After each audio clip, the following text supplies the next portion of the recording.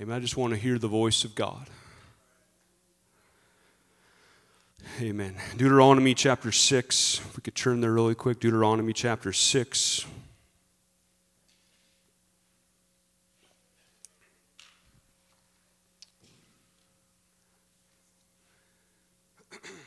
Deuteronomy 6 and verse 4.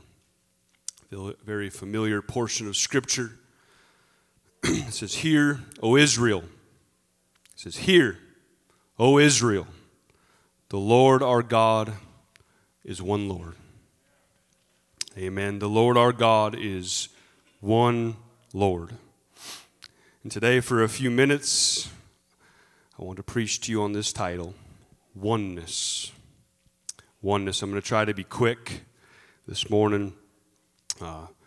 Somebody told me Wednesday night that they actually were at the restaurant by 12:30 last week. Praise God. Bishop can say more in 20 minutes than I can in 60, so you can be seated in the name of Jesus. We are a church that believes in one true and living God. Amen. They call us Oneness. And I'm okay to have that title, to have that name when describing us, that they call us a oneness church, because we believe that there is one true and living God. We read through Scripture, Exodus chapter 20. The Lord has given Moses the 10 Commandments, and he gives him the very first commandment. He says, "I am the Lord thy God, which have brought thee out of the land of Egypt, out of the house of bondage. And thou shalt have no other gods before me." Jesus was declaring there is one God, and I am He. And if you worship anything, it ought to be me. We read on in Deuteronomy 32 and 39, it says, "See now that I, even I, am He, and there is no God with me. I kill and I make alive, I wound and I heal. Neither is there any that can deliver out of my hand." We read all through Scripture of God declaring Himself to be one, Holy One. Isaiah 43 and 11 says, "I, even I, am the Lord, and besides me there is no Savior."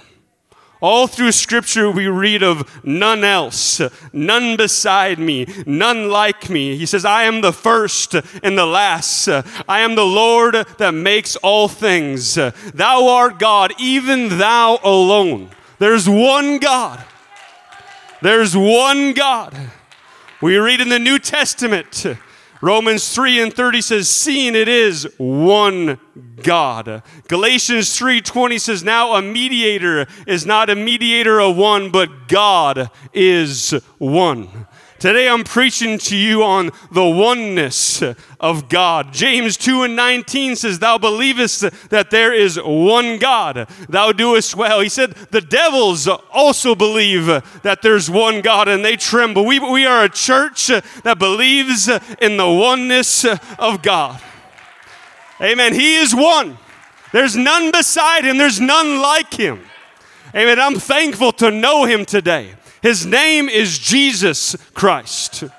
Revelations 4 and 20 says, "And immediately I was in the Spirit, and behold, a throne was set in heaven, and one sat on the throne." Amen. When we get to heaven, we're going to see Jesus face to face. He's going to be the one sitting on that throne. Amen. We are a oneness church, and we believe that God is one. This one God, Jehovah, in the Old Testament, from the very beginning, had a plan of redemption for His people. He had a master plan of this church. And when the time was right, He manifested Himself in flesh. And He was born of a Virgin Mary. We read in Matthew 1 and 21, it says, "And she shall bring forth a son, and thou shalt call His name Jesus, for He shall save His people from their sins." So Jehovah of the Old Testament came as a baby who had humble beginnings, but He came to die for the sins of mankind once and for all. His name was to be called Jesus, which literally means Jehovah Savior. So the God of the Old Testament, Jehovah, would become our Savior in the New Testament. Amen. So we can declare him today that Jesus Christ is both Lord and Christ. Amen. Jesus isn't just a part of God. He is God. He's not a separate person in a triune Godhead. He is God. The Bible declares that for in him dwelleth all the fullness of the Godhead bodily. In Jesus Christ dwells everything that God is, and ye are complete in him, which is the head of all principality and power. Amen. Colossians 1:15 says, who is the image, speaking of Jesus, who is the image of the invisible God, the firstborn of every creature. That's why Jesus could say, I and my Father are one. Amen. That's why Jesus could say, if you've seen me, you've seen the Father. Amen. Philip said, Jesus, if you will just show us the Father, it'll sufficeth us. And Jesus responded to Philip, he says, have I not been so long with you, Philip? Amen. I've been walking with you for 3 years. Didn't you know that I am the Father? I am the Son. Amen. And it doesn't end there. I'm going to be the Holy Ghost living inside of you. Amen. God had different manifestations throughout time, but he's still one. He wore a few different hats throughout history, but he's still one God. He's wonderful and he's counselor, but he's still one. Amen. He's the mighty God and the Prince of Peace, but he's still one. He was the child that was born, the son that was given, and he was the everlasting Father, but he's still one God. He's the Father. Amen. He's the Son and he's the Holy Ghost, but he's still one God. Amen. I'm thankful today to have the revelation of the mighty God in Christ. To understand this revelation is a great privilege and honor, to understand that we serve one God and his name is Jesus Christ. Amen.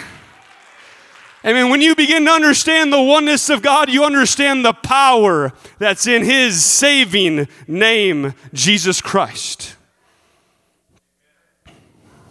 Is this a oneness church?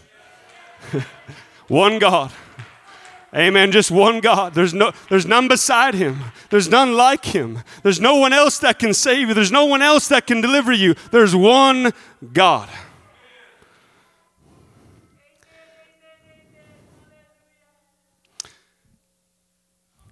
There is another aspect of oneness that we need to get a hold of. Amen. Everybody say to your neighbor, say, Pastor loves you. Buckle your seatbelt. But there's another part of oneness that we need to understand. We have to be one with the church. We have to be one with the body of Christ. We have to be one with each other. The church of the living God believes in oneness. Therefore, we need to be unified. Amen? We preach the oneness of God. We believe it because it's the very nature of God. But if we believe it's the very nature of God and we're striving to be like God, then we ought to strive for oneness in the church. We ought to strive for unity in the church. As your pastor, I have committed myself to preach this message as often as I feel led. I've seen what division does. And when I see it rise up again, I'm going to preach this message. And I've seen some things rise up. Therefore, I'm preaching this message on unity. We can dance all over this place all day long over the oneness of God. But if we aren't one, if we don't take on that very nature as a church, what are we doing? Say to your neighbor, he loves you. I pray that we would be a church that would strive for unity.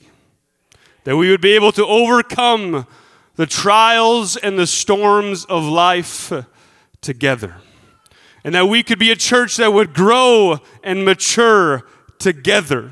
That we would have revival, amen, in this community together. And I pray that we would be a unified church. That we would be a oneness church.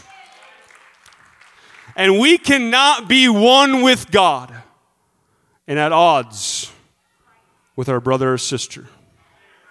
We cannot be one with the church and have a critical spirit.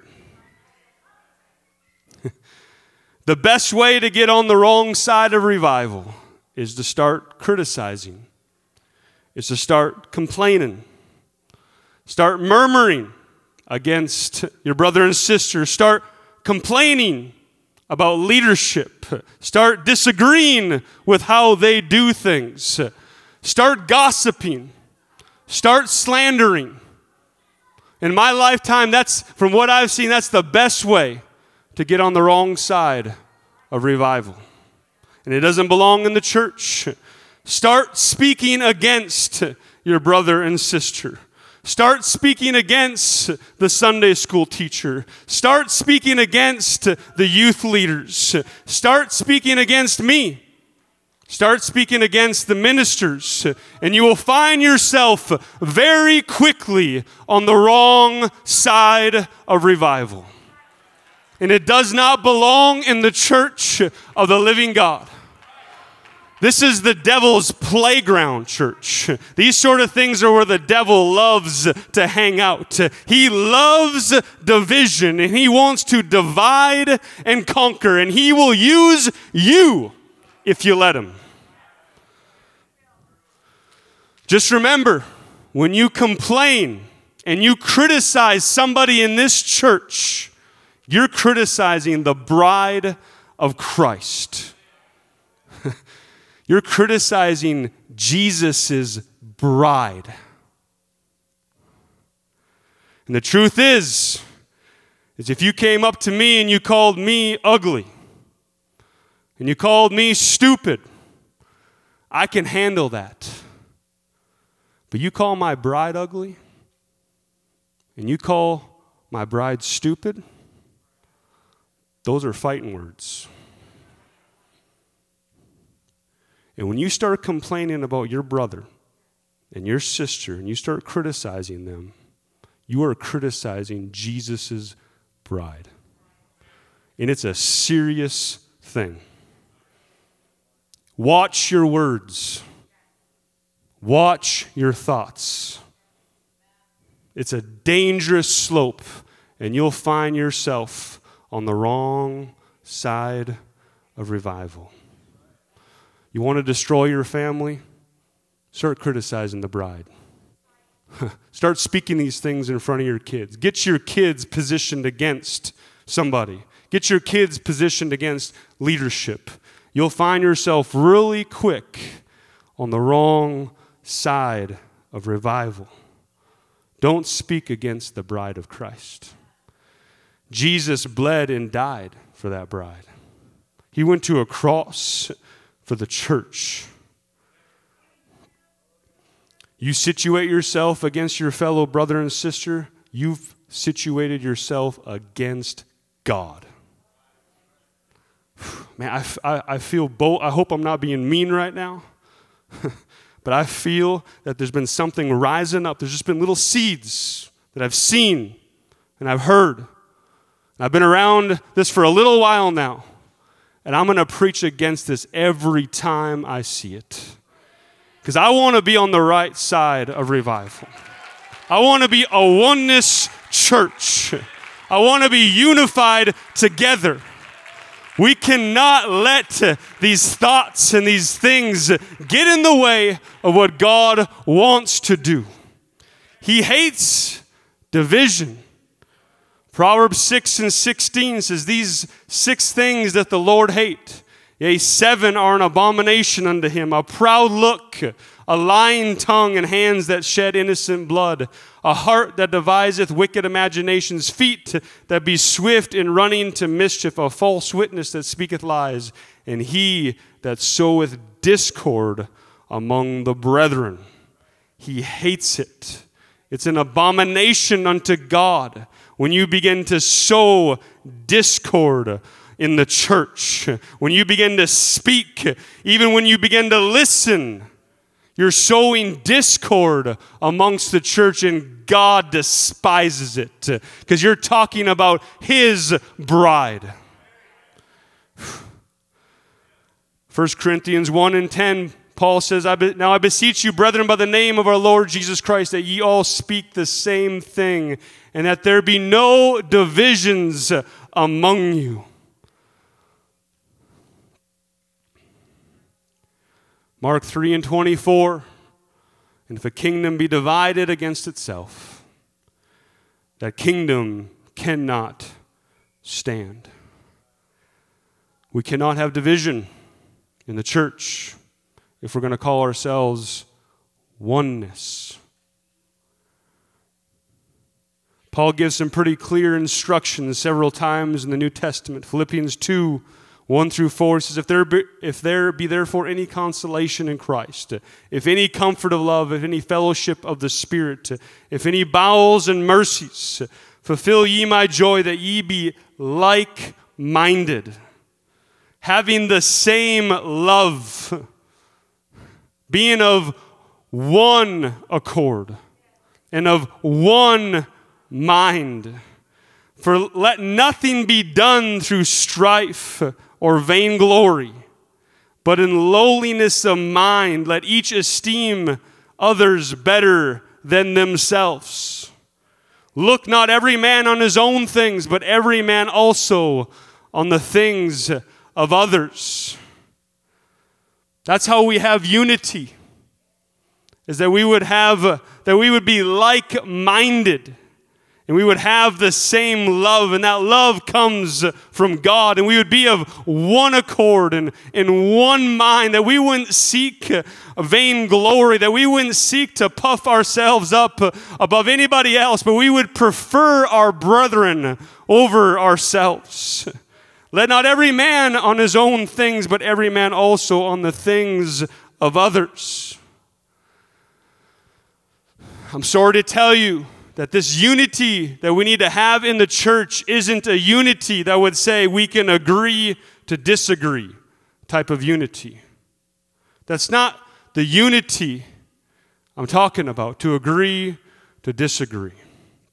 This unity that God wants in the church isn't contentious, and it's not hard to do, but it's a unity that is desired, and it's full of love. It's a unity that isn't done out of obligation, but it's done because you want to. It's not a unity that say, I'll agree to disagree, but it's a unity that says, I love you. I want to get along. I want to have unity in the church above all costs, despite what I think. I'm going to lay myself aside, and I desire this because I want unity in the church. It's full of love. It's not something that we do just because we're obligated to do. Psalms 133 says, behold, how good and pleasant it is for brethren to dwell together in unity. It is like the precious ointment upon the head that ran down upon the beard, even Aaron's beard that went down to the skirts of his garments. As the dew of Hermon, and as the dew that descended upon the mountains of Zion. For there the Lord commanded the blessing, even life forevermore. How good and pleasant it is, amen, to dwell together in unity. And the psalmist here likens this. It's like the precious ointment. And this ointment was poured on the head. It ran down the beard, but this ointment the base of it was olive oil.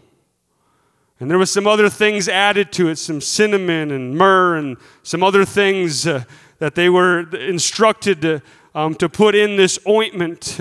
But everything that was in this ointment was crushed. Those olives that were made to make this ointment were crushed. And the spices were mixed together and crushed and mixed in. And the truth of it is, to have true unity, there's got to be some things that are crushed, that are broken inside of us. Church, there's some opinions and there's some ideas and there's some thought processes that we're dealing with that need to be crushed. They need to be broken. They need to be done away with. There's some offenses in your life that need to be, there needs to be a death of them. They need to be crushed. They need to be done away with. Opinions and ideas. And the truth of it is somebody at some point in this church is going to let you down. There's going to come a time where I might let you down, that I might offend you. I promise that I won't try to offend you, but there's a possibility that I might offend you. There's going to come a time where you will be betrayed. You will be left behind. You will be disregarded. And you will have an opportunity to be offended. You will be lied about. You will be mistreated. It just happens. It's life. It's part of it. But these offenses, we cannot hold on to them. These opinions and thoughts that are going on in our minds that come against brothers and sisters in the church and come against leadership need to be crushed. They need to be done away with. Because we have to die. There has to be a death that goes on inside of us. Our selfish desires have to die. Amen. Our inner thoughts have to die. Our pride and our self-preservation has to die. There's got to be some things that are crushed, like those olives made to make that ointment. If there's going to be true unity in the church.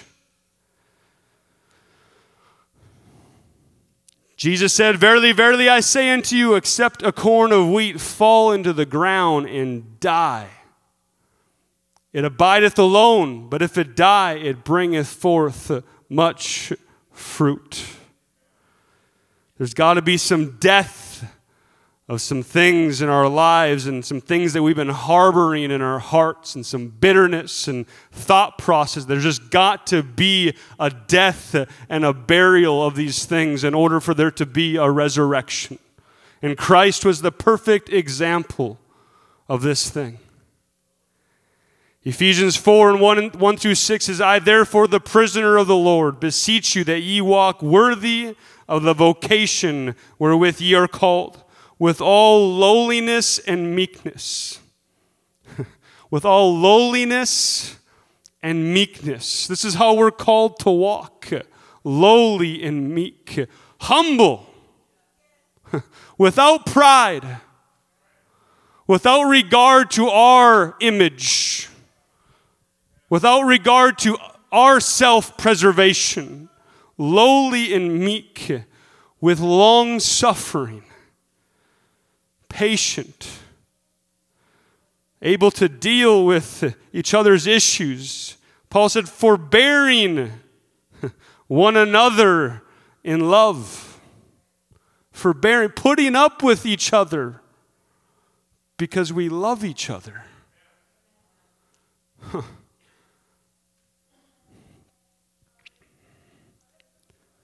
Forbearing one another in love. Endeavoring to keep the unity of the Spirit in the bond of peace. He goes on, there is one body.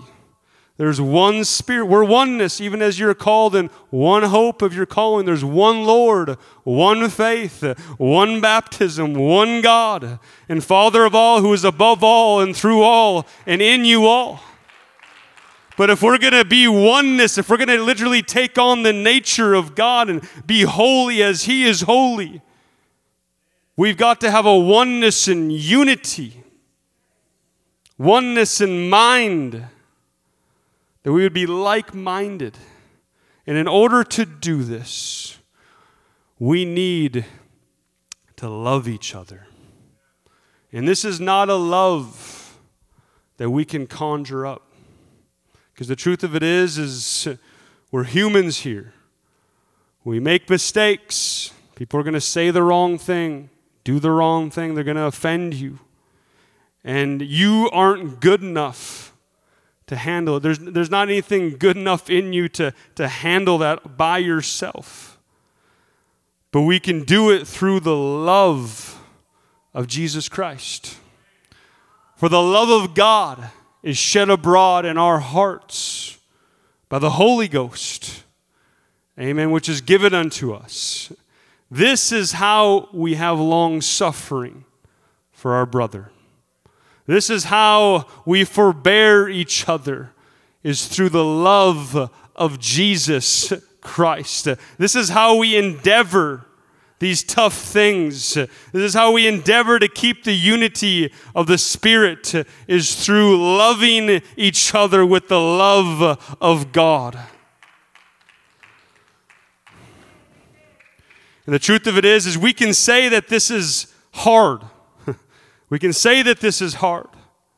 But when I begin to think about how merciful God has been with me, when I begin to think that He loved me while I was yet a sinner, amen, that He forgave me when I sinned against Him, amen, when I backstabbed God, He forgave me, and He delighted in mercy.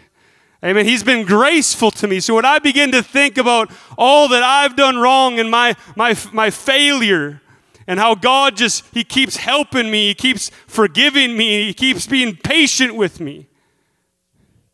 It's so easy to love somebody else.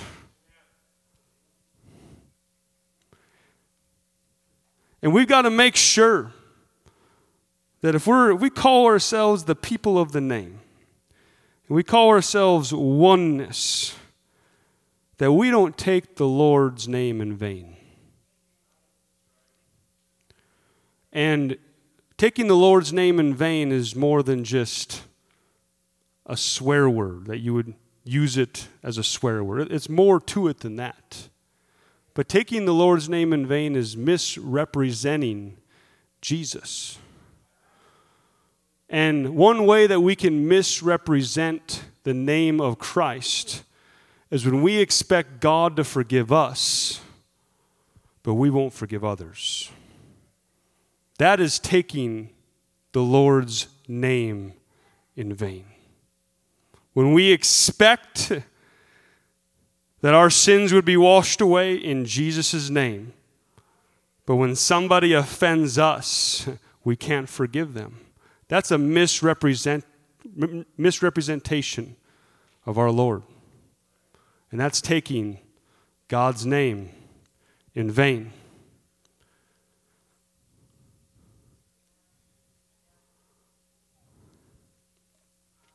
Matthew 6:14, Jesus was very plain. He says, "For if you forgive men their trespasses, your heavenly Father will also forgive you.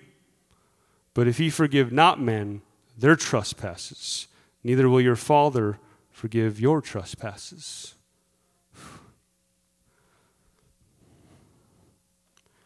I want to make sure that I'm not holding anything against anybody, because I need to be forgiven, because I need the mercy of God. I need His grace. John 13:34 says, "A new commandment I give you, that ye love one another as I have loved you." That's a tall order. That you would love your brother That you would love your sister as Christ has loved you.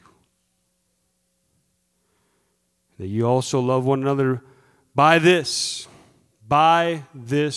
love that you have for one another.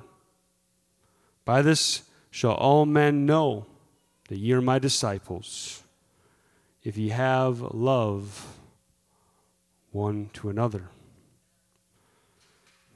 If we want to show the world the love of God, if we want to show the world the oneness of God, if we want to teach a Bible study on the very nature of God, we can talk about the Godhead all day, and we should. But you better be living in oneness with the church, with your brother and your sister. Jesus said that's how they're going to know that you're my disciples. You can know all the scriptures. You can memorize them up and down. But if you're at odds with your brother and sister, you're not oneness. Whew.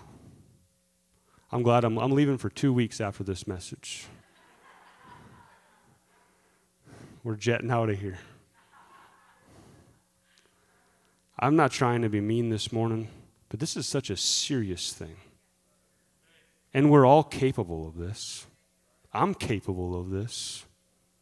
I'm capable of harboring. I'm capable of being offended. I've been offended. There's been some people in this church before that have offended me. Had to get over it because I love them. Because they're my brother. They're my sister. I got to love them. I'm just going to give them the benefit of the doubt. You want to know what? They're having a bad day. Maybe the things they said about me are right. Anytime you get criticized, our initial reaction is to put up the walls. But maybe they're right. Maybe the criticism is right. I try to live my life that anytime somebody criticizes me, that I would just take it to heart. Okay, thank you. I'm going to think about that.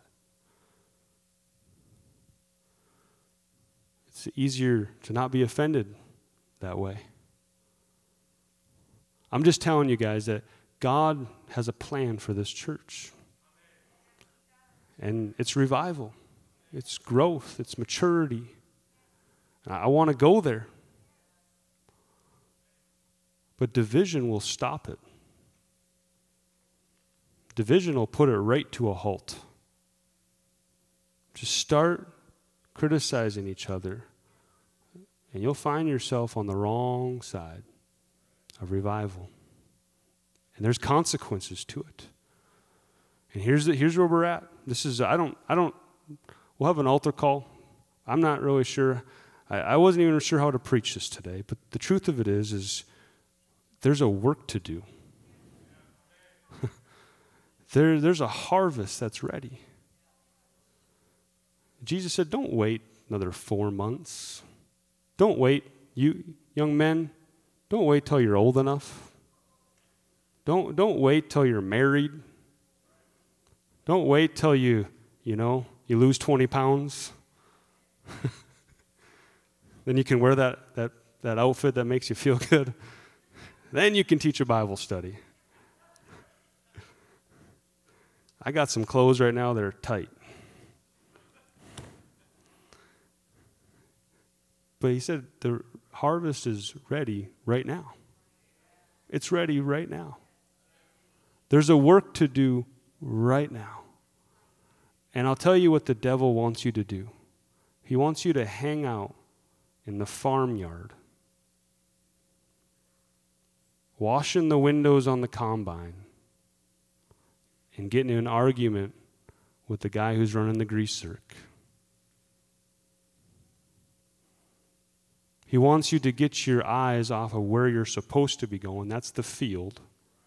And he wants you to hang out in the farmyard, quarreling with each other.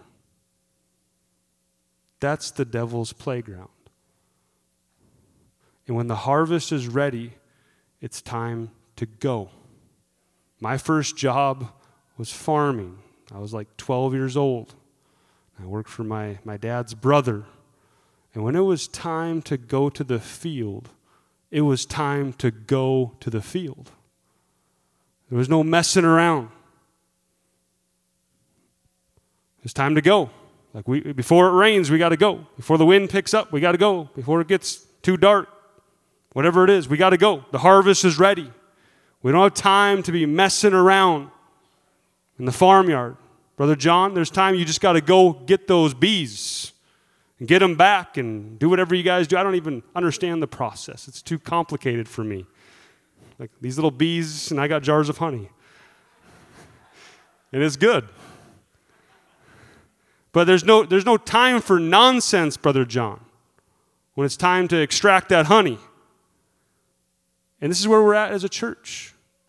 There's no time for nonsense. Okay, there's no time for quarreling. There's no time to get yourself in a position against somebody else in church. Just forgive them, love them, get over it, shake hands, give them a hug, and let's have revival. Amen. Are we a oneness church? Brother Chuppy, is this okay? Are we a oneness church? I'll tell you what, anytime I see anything come up, I'm preaching this message.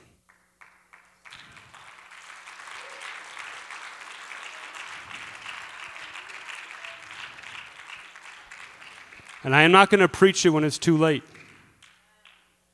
I'm not going to preach it when it's too late. And the truth of it is there's demonic forces that you don't even know it that get on you. Little swarms of flies that get on you. They get into your mind. They start changing the way you think, how you think about somebody else. And then what happens when you start thinking about this towards somebody else? What do we like to do? The Bible says that gossips are like morsels to the stomach, whatever the King James, to the bowels, right? They're morsels. They're good to eat. So we start thinking these things, and so-and-so is doing this way, and then you go talk to somebody else about it. It's called gossip. It's called slander. And it sows discord, and God hates it. Okay, and then those little flies, they get onto the next person. All right? And then that person goes and starts talking about it. And now you got a whole group of people that have opened themselves up to the demonic. Be careful what you say. Be careful what you listen to. Because this is the devil's playground. This is what he loves to do. Amen? Let's all stand this morning. It's 12:50. Man, Caleb, I'm not going to get you to the restaurant by 12:30. Where's Caleb? There he is. He's like, yeah, I was eating by 12:30 last week. Bless God. Musicians come. You want to know what? Let's just come to the altar today. Let's just ask God to help us. None of us are exempt from this. Okay? Let's just, if you, there's been some things in your heart that have been off, some things you've been thinking about that are off, just give it to God today. Say, you want to know what? I'm letting this go. I'm going to love them. And it may be necessary for you to go give somebody a hug today. We're going to strive for unity. We're going to forbear one another. Amen. Musicians play. People come. Let's just talk to Jesus.